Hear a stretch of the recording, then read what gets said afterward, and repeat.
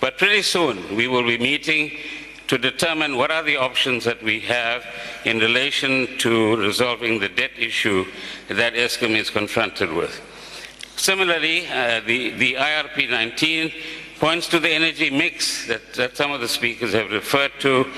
Eskom has dealt with the corruption issue in its own ranks, and there's an over 3 billion rand claim that has been lodged against previous boards and management, and of course it will take its course through the courts. There's no doubt that further expertise needs to be brought in, particularly in the generation sector, but as Eskom itself changes, new types of expertise needs to be brought in as well.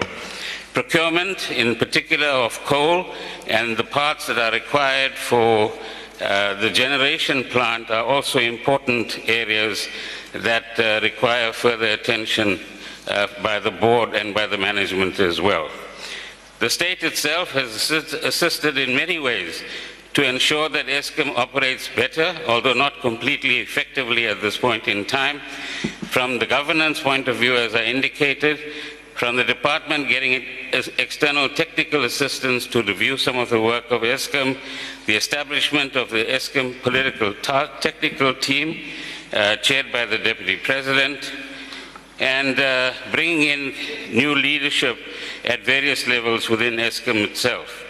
But I think what is important, honorable members, is to recognize that the senior management team at Eskom also faces a huge burden on behalf of the country.